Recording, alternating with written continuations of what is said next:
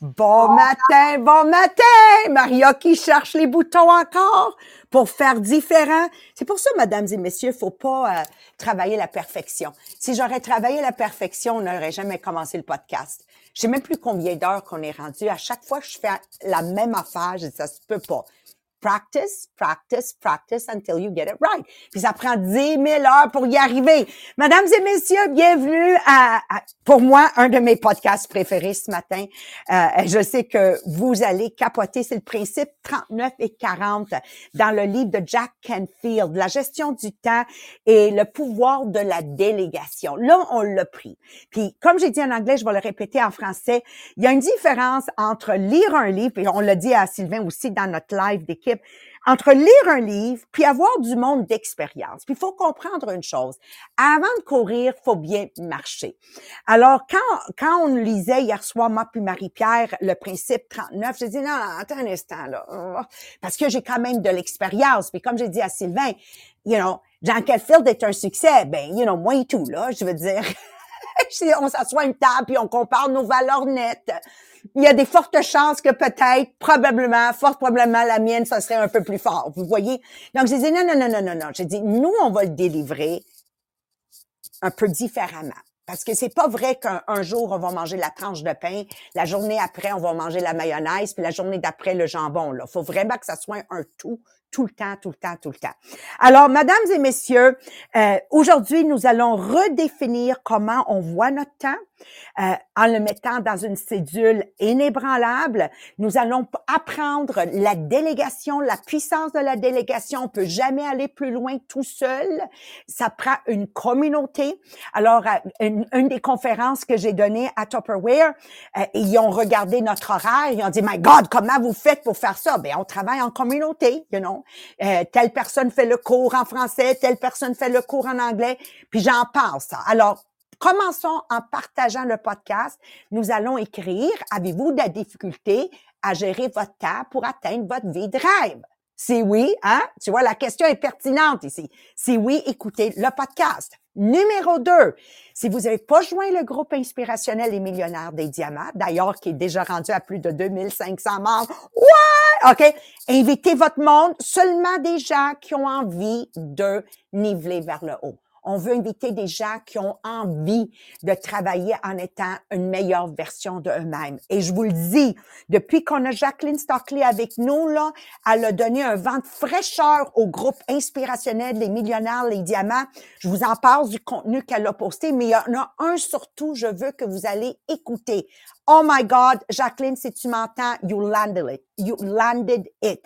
Reculez un peu, ça s'appelle « Si tu traverses une phase difficile ». 3 petits points, allez l'écouter. Tu sais, quand je vous dis, elle nous complète plus que jamais.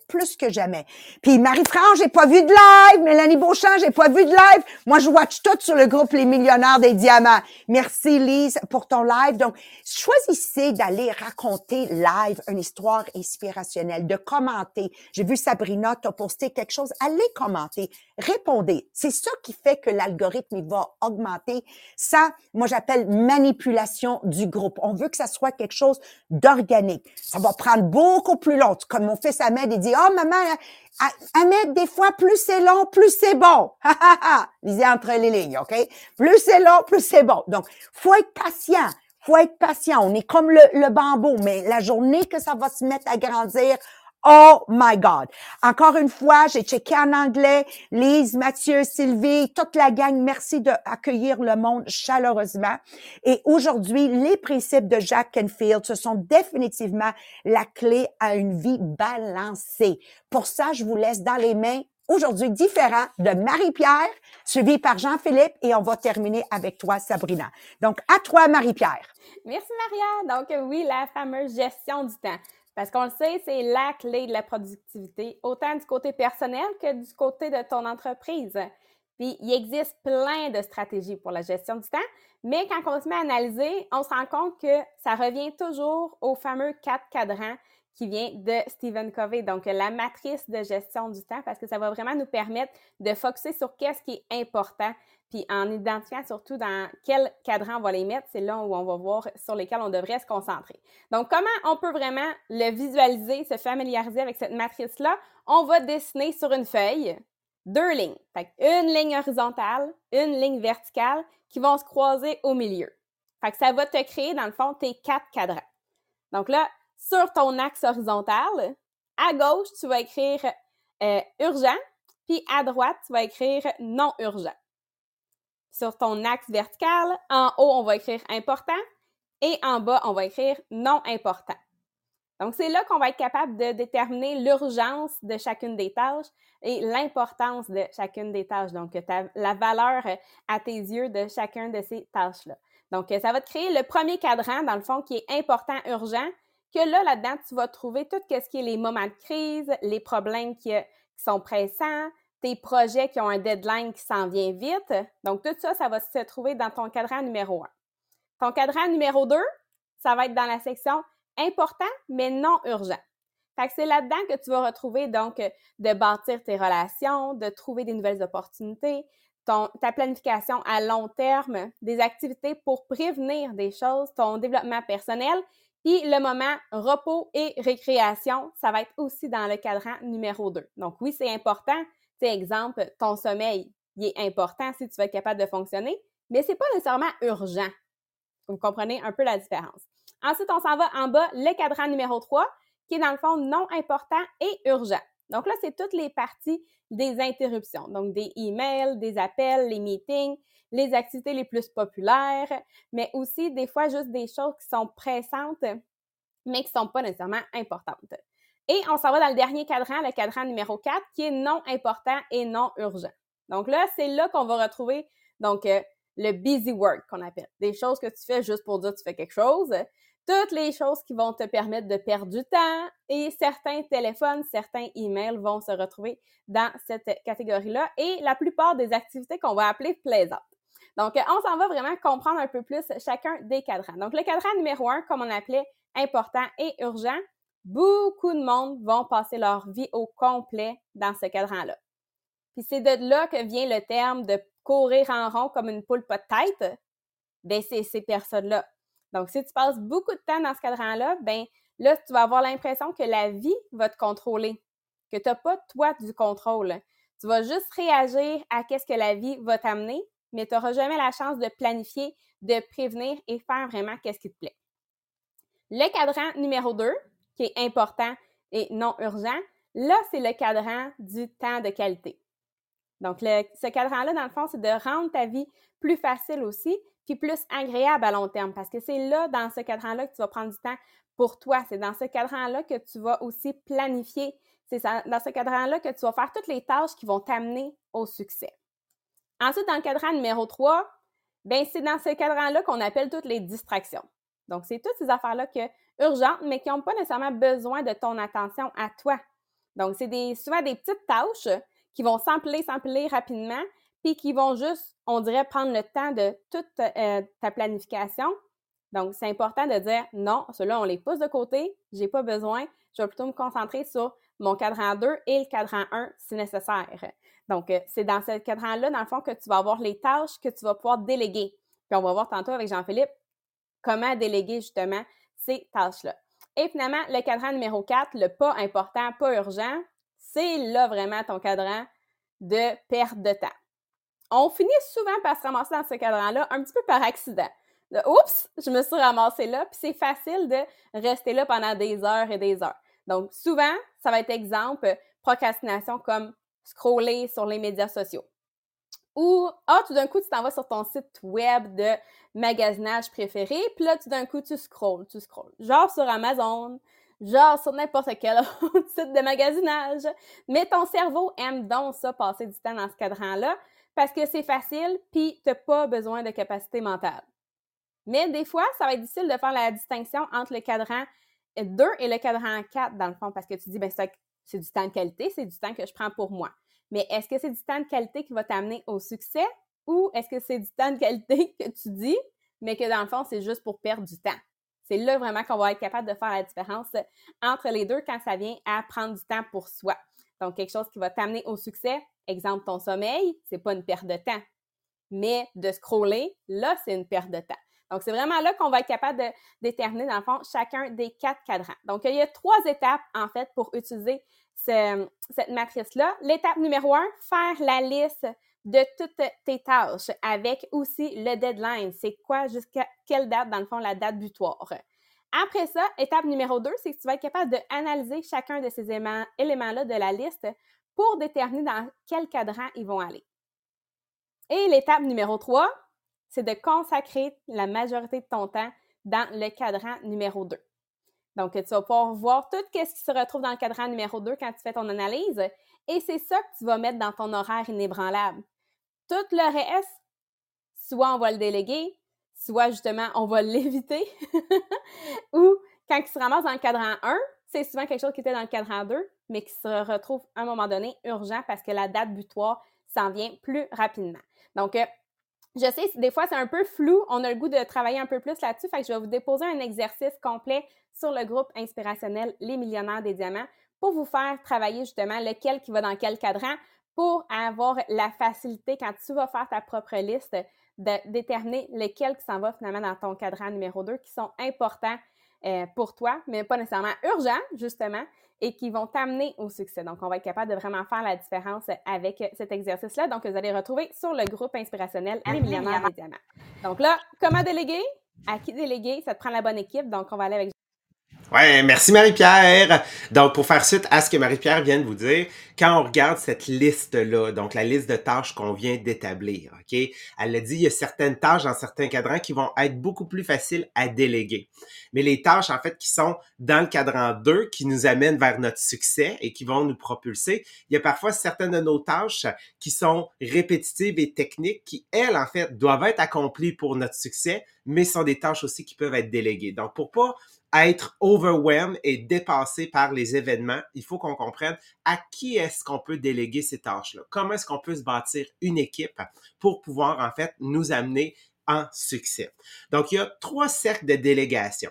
Le premier cercle de délégation, c'est un cercle que tu vas demander de l'aide. Donc, de l'aide, en fait, qui va être offerte gratuitement. Donc, qui sont ces gens-là? Ben, notre famille, nos amis qui sont extrêmement proches de nous, qui vont vouloir nous aider. Donc, quel type de tâches, eux, en fait, peuvent-ils accomplir pour nous aider? Ben, si, exemple, mettons, vous avez un neveu, peut-être aux alentours de 10 ans, ben, il pourrait vous aider puis venir, en fait, tondre la pelouse chez vous. OK? Si vous avez votre épicerie à faire, donc peut-être que votre sœur ou votre frère vont au Costco, c'est facile de donner une liste, en fait, de dire, est-ce que tu peux m'acheter ça? OK? Donc, ça m'aiderait vraiment pour mon épicerie. Laver l'auto. Donc, si votre père, OK, donc, aime ça, laver les autos parce que lui, il veut toujours une belle auto propre, je veux dire, il n'y a rien de nécessaire à avoir une auto propre, mais c'est bien le fun d'avoir une auto propre. Ben, si papa est capable de le faire puis il aime ça le faire, ben parfait, demande-lui, OK? Avoir une gardienne. Donc ça, c'est sûr et certain que cette tâche-là, vous allez voir, elle peut se retrouver soit dans on demande de l'aide, donc si grand-maman, grand-papa sont disponibles, notre frère, notre sœur, une bonne amie, des amis de la famille qui ont d'autres enfants du même âge qui pourraient les garder, ben c'est sûr aussi qu'elle pourrait se retrouver dans quelqu'un qu'on paie. OK? On va le voir dans quelques instants. Aller chercher les enfants après l'école. OK? Et apporter les enfants au sport ou aux activités. Donc, nous, là, on était vraiment plusieurs, OK? Donc, moi, mon frère, ma sœur, on avait toutes des activités, de l'interscolaire, du sport, les cadets, la fin de semaine. Ben, je veux dire, qu'est-ce qu'on avait décidé de faire? C'est qu'on avait décidé de faire du covoiturage. Donc, on avait des gens qui étaient dans notre rue, qui faisaient les mêmes activités que nous. Donc, une semaine, c'était eux qui venaient nous chercher. L'autre semaine d'après, c'est nous qui allions les chercher. Donc, on travaillait en team ici. Donc ça, c'est toutes des tâches qui n'ont pas besoin d'être nécessairement rémunérées. C'est des tâches qu'on peut demander de l'aide aux gens de notre entourage pour pouvoir nous aider, surtout si en plus on est capable de leur rendre un service plus tard, comme exemple, mettons, du covoiturage. L'autre cercle de délégation, on parle le cercle qu'on va payer. Donc, les gens qu'on va engager. OK? Donc, quel type de tâches? Donc, ici, ça va être, première des choses, les tâches qui sont reliées à mon travail, mais qui sont répétitives. Donc, moi, j'appelle ça des tâches techniques. Quand ça demande pas, donc, ma créativité, mon jugement, que c'est des tâches techniques, c'est des tâches qui peuvent être déléguées, ou des tâches, en fait, que si c'est moi qui les accomplis, ça vient gruger mon énergie, puis j'en ai moins à consacrer à ce qui va me rapporter de l'argent. Qu'est-ce qu'on a dans cette section-là? On a, exemple, mettons, nous, dans notre travail, puro-laiter, donc faire des envois postaux. Ça, c'est quelque chose qui est répétitif, qui peut être délégué. Donc, les virements Interact. Moi, j'ai une adjointe qui encaisse tous mes virements Interact. C'est important, mais c'est répétitif. Ça n'a pas besoin d'être moi, en fait, qui fasse cette tâche-là. La gestion des réseaux sociaux. Une femme de ménage. Donc, ça, c'est dans la section « Si je le fais, ça prend mon énergie », dans le sens que les heures que je consacre à faire du ménage, si ça me prend 1 heure laver ma salle de bain, ben c'est 1 heure que j'ai de moins à consacrer à des activités qui peuvent générer des revenus et des résultats et qui vont m'amener à réaliser ma vie de rêve aussi. Donc, il faut comprendre que oui, on peut les déléguer. Donc, les gardiennes, encore une fois, donc s'il n'y a personne de disponible, on va devoir engager quelqu'un. La tenue de livre, donc la comptabilité, les emails, répondre aux emails, ça n'a pas besoin d'être nous, OK? Les suivis de clients, pas nécessairement besoin d'être nous, envoyer les factures. Et pour les parents, les devoirs. Si vous n'êtes pas un professeur dans l'âme, si vous n'êtes pas un pédagogue dans l'âme, OK? Demandez à des étudiants d'université, OK? Qui étudient en enseignement. Je vous le dis là, ils vont comprendre au niveau de vos enfants tous les concepts de mathématiques, même s'ils sont en train de se former pour enseigner l'histoire. OK, je vous le dis, ils vont comprendre les principes de base. Donc, engagez ces gens-là. En plus, ça leur donne de leur expérience et vous, ça vous libère. Un plombier, un électricien. Donc, des choses comme ça qu'on peut déléguer et qu'on va engager. Et troisième cercle de délégation, on va parler du cercle où est-ce qu'on veut donner du pouvoir. Donc ça va être des gens dans mon équipe. OK? Des gens qui font partie de mon équipe à qui je vais vouloir leur donner une responsabilité pour les amener au prochain niveau. Comme exemple, un entraînement, OK? Un training, une formation. Donc, on le sait que quand on donne une formation, notre préparation, c'est à qui que ça profite le plus? C'est nous autres mêmes, parce que c'est nous qu'on reconvainc et c'est nous qui se forment, c'est nous qui voyons comment je peux dire, absorbons toute l'information. Donc, si j'ai un témoignage à faire, je vais demander à quelqu'un de faire le témoignage pour lui accorder de la crédibilité. Si j'ai un projet que je veux mettre quelqu'un en charge, moi, je planifie un barbecue cet été. Là, je leur ai dit que c'était en famille, fait qu'il fallait qu'ils apportent les enfants. Clairement, c'est pas moi qui va pratiquer, planifier les activités pour les enfants, OK? Donc, je vais déléguer cette tâche à quelqu'un de trouver des activités, OK? L'année passée, Maryse, juste pour le fun, OK? Elle m'envoie un message, puis Mélissa, « Hey, t'es super bon avec les enfants, puis tout. » Je dis, non, ils vont tous terminer attachés, genre, sa clôture, là. Je dis, il faut que tu délègues ça à quelqu'un d'autre, là. La création d'affiches, si j'ai quelqu'un qui est créatif, je peux lui demander en fait de créer des affiches. Dans notre travail, on a un messenger d'équipe, donc je peux mettre quelqu'un en charge de répondre à toutes les questions, OK? Donc pour lui donner du pouvoir, lui donner de la crédibilité, l'amener au prochain niveau. Bref, qu'est-ce que je veux? C'est bâtir cette relation de confiance avec elle. Et quand on allie les deux, on allie les tâches qu'on a mis dans les cadrans, que Marie-Pierre nous a parlé, avec donc les 3 cercles de délégation, qu'est-ce que ça fait? C'est que ça l'amène en fait des résultats et ça l'amène en fait à libérer aussi du temps. Et on le voit, l'impact n'est pas juste sur nous, mais il est sur notre famille. Fait que pour partager en fait là, c'est son exemple, je vais laisser la parole à Sabrina. Oui, parce qu'on entend tellement souvent le « Ouais, mais moi, je veux concilier travail, famille, je veux avoir un équilibre entre les deux. » Bon, premièrement, là, équilibre parfait n'existe pas. On va mettre une chose au clair, arrêter de stresser avec ça. Mais non, mais tu sais, on va enlever une première étape de sentiment de culpabilité. Mais de planifier. Si j'arrive à planifier quand est-ce que je suis en famille, quand est-ce que je suis avec ma business, déjà là, je vais m'assurer de ne pas être dans le « Oh mon Dieu, je me souvenais plus, il y avait le cours de karaté, j'ai prévu ma vente en même temps. » Tu sais, il n'y a pas d'urgence. Nous, on le sait, il y a des choses qui sont déléguées. Dans le cas, mon garçon, mes enfants, ils ont leur karaté le jeudi soir. Puis là, il faut comprendre, on a mes enfants, on a les enfants de ma soeur aussi qui sont à la maison. On le sait. S'il y a le karaté le jeudi soir, ça veut dire qu'à 5h15, il faut que tout le monde soit en train de souper. Parce qu'à 6h, il faut qu'ils soient habillés. Puis à 6h30, ils sont rendus au karaté. Mais moi, le mercredi soir, là, c'est ma vente, c'est ma soirée de tirage. Ben, il n'y a pas de question sur Sabrina qui va porter les enfants au karaté, là. C'est délégué, c'est mon chum qui y va. Mais mon garçon a décidé de commencer des cours de golf. Les cours de golf sont principalement le week-end. Mon chum, qui a une fin de semaine sur 2, il est en kiosque durant l'été pour ses livres. Ben, c'est moi qui est en charge du golf. Je lui demande pas cette semaine, es-tu disponible ou non? Non. Je suis automatiquement en charge du golf. Fait que c'est là que ça permet de venir, si je le planifie, si les tâches sont claires, qui fait quoi, que je délègue, parce qu'il y a des fois que c'est pas moi ou mon chum, on délègue des tâches, ben là, ça me permet de libérer du temps. Pour que quand je suis en mode business, exemple, le mercredi soir, je suis en mode business, je suis 100% en mode business. Mais, quand je vais être en mode golf avec mon gars, ben, je serai 100% à le regarder faire parce que je suis pas bonne. Non. Non, mais il y aura pas de questionnement lié à cette partie-là. Ça va être, je suis avec eux. Puis là, j'avais un super bel exemple en fin de semaine. Moi, j'ai un camp de pêche, vraiment camp de pêche en plein milieu du bois, à 3 heures de chez nous. Je le sais que pour plusieurs, j'habite déjà dans le bois.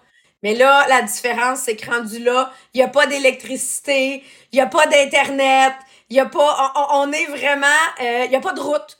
Hein? C'est une demi-heure de portage pour se rendre à pied à travers le bois. Fait que mais moi, là, c'est mon moment de détente. Moi, cet endroit-là, c'est mon havre de paix. Ça fait 33 ans que je retourne là tous les étés, plusieurs fois par été. Généralement, je pars pour le week-end, donc on part le vendredi dans l'après-midi et on revient le dimanche soir parce que ça fait au total 6 heures de route. Mais là, cette semaine, je me suis dit, attends là, moi j'ai ma vente le vendredi soir, moi j'ai ma vente le dimanche soir. Si on faisait les deux, si je faisais mes ventes, puis qu'on partait juste plus de bonne heure samedi matin, comme ça, à 9 heures, on est arrivé au chalet, puis on en profite pour la journée pareille. Ben, qu'est-ce que ça a fait? Ça a fait que j'ai pas eu à me courir en fou dans la semaine pour préenregistrer ma vente.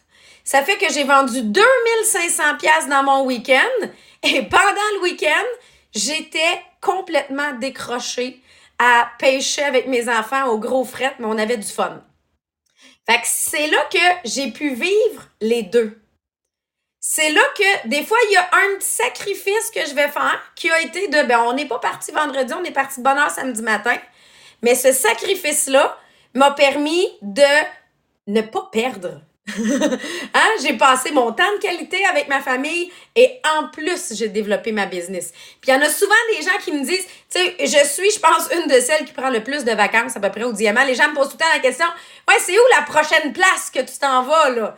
Bon, là, c'est moins exotique, c'est les îles de la Madeleine. On reste au Québec. Mais ça reste que c'est plus de trajet se rendre aux îles de la Madeleine qu'aller au Guatemala, dans mon cas. Mais c'est tout simplement pourquoi je peux me le permettre. Parce que je planifie mes choses. Je planifie toujours ce mois-ci, c'est quoi le voyage? Nous, c'est dans la liste de rêves. C'est un voyage par mois. Il y en a qui c'est un par année. Nous, c'est ce mois-ci, c'est quoi le voyage? Et l'autre chose, c'est qu'il y a des moments, pour vrai, où je peux pas gérer les deux. Exemple, dimanche soir, quand on est revenu, là, ben ma fille, elle se couchait pas de bonne heure, là, parce que le lendemain, c'est congé. Mon chum, c'est lui qui prend en note la vente live. Fait que ma fille est dans le studio avec nous autres. Là, j'ai deux choix. Soit que je passe la soirée à dire à ma fille, non, parle pas, chut, maman est en vente live. Non, parle pas, chut, maman est en vente live. Ou j'ai dit, choisis des produits dans l'inventaire, ma belle, c'est toi qui vas les présenter. Donc, ma fille a présenté ses produits qu'elle a choisis durant la vente live. Elle en a présenté 5. Le reste du temps, elle est allée dessiner, puis elle avait eu son moment. Mais savez-vous quoi? Elle a vendu des produits que moi, j'arrivais pas à vendre dernièrement. Fait que moi, je les avais présentés la semaine passée, je les ai pas vendus. Elle les présente, elle les vend. Donc, de pas avoir peur d'intégrer. Mon cuisine en famille, hey, ça fait 4 ans qu'on fait le cuisine en famille. On avait commencé ça suite à Myriam Lendes en 2019. Romy, elle avait 3 ans. 3 ans les premières fois où j'ai fait cuisiner ma fille en live. Est-ce que ça fait des dégâts? Est-ce que des fois... Hey, c'est clair que ça n'en fait, là, je vous le dis. Mais tous ceux qui ont des parents comprennent que c'est ça la réalité. Et ça leur dit, hey, moi aussi, je pourrais cuisiner avec mes enfants. Moi aussi, je pourrais le faire. Là, ça, je suis capable de faire des dégâts en live avec des enfants. Fait que vous comprenez que, oui, on est capable de passer des bons temps en famille, que ce soit dans la business ou à l'extérieur de la business, si on planifie les choses et qu'on planifie des moments famille, des moments business. Donc, ça permet de développer les deux. Est-ce que je passe autant de temps avec mes enfants qu'avec la business? Ben non. Est-ce que j'ai des temps de qualité avec eux et ils ont l'impression qu'ils font partie de la business avec moi? Oui. Donc, c'est ça que ça permet de venir développer. Puis là, une des choses, il y en a qui ont écrit tantôt, là, ça ressemble au programme de conditionnement. Qu'est-ce qui aide? Ben, c'est que j'ai tout le temps ma liste. Puis dans mon agenda, ben oui, j'ai un agenda papier. Puis dans mon agenda, je le sais, là, on repart au camp de pêche la semaine prochaine. Là, je vais avoir des choses à filmer. Ben, c'est pas la semaine prochaine, vendredi matin, là, avant de partir, que je vais planifier ça. C'est déjà écrit à l'agenda que c'est lundi prochain que je filme. Fait que vous comprenez que ça se planifie et la to-do list aide. Puis je réalise que je suis tellement stickée sur la to-do list que ma fille de 7 ans, elle a commencé à se faire des to-do list quand elle se lève le matin. Fait que dans sa to-do list, il y a se lever, aller faire pipi, s'habiller, manger, aller jouer dehors. Et elle est tellement fière de cocher les choses de sa to-do list, là. Je sais pas de qui elle a pris ça, mais tant mieux si elle décide de garder ce concept-là à long terme. Oh, j'adore. Merci Sabrina, Jean-Philippe, Marie-Pierre, vraiment on spot. Je veux que vous nous quittez avec ceci, de se rappeler que le succès n'est pas un voyage solitaire. Faut que ça se fasse en communauté. On n'a pas le choix si on veut réussir. Et juste pour le fun, Marie-Pierre, pendant que on parlait, j'ai juste calculé rapidement l'aide que j'ai d'engager par semaine. OK? Combien d'heures vous pensez? Alors, on n'a pas le temps de deviner, là. Je suis à plus que 200 heures et je sais que j'oublie du monde là-dedans. Juste pour vous dire. Donc, c'est juste de mettre le temps à la bonne place. Donc, quand je suis au brunch de papa, pas seulement j'ai tout préparé et je passe du bon moment en famille, mais il n'y a rien de pas fait. Tu sais, c'est pas ou. Il n'y a pas de ou. C'est du et. C'est du et. Il n'y a jamais un ou. Alors, effective time management, la gestion du temps efficace est l'outil le plus puissant, mais on peut pas y arriver à le faire si on ne maîtrise pas la délégation.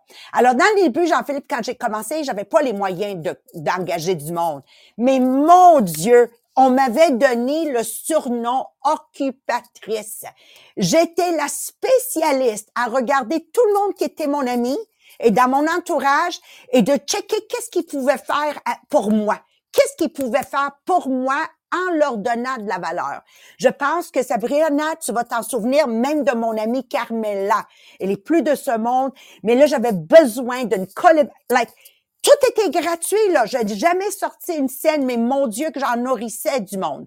Oui, Tylenol. Oui, Sabrina, mon amie Tylenol. Incroyable. Mais il faut être humble pour demander de l'aide. Il faut avoir de l'humilité pour demander de l'aide. Puis quand vous dites, oh, moi, je suis pas capable de demander de l'aide, c'est parce que ta tête est trop grosse. Réduis l'arnais autour de ta tête. Je sais pas trop comment on dit ça, là. Puis, aie l'humilité de demander de l'aide. Alors, encore une fois, redéfinissons c'est quoi la gestion du temps, bâtissons une équipe de rêve autour de nous et atteignons notre plein potentiel. On se voit demain, la gang. Merci encore une fois. Bye bye, puis partagez!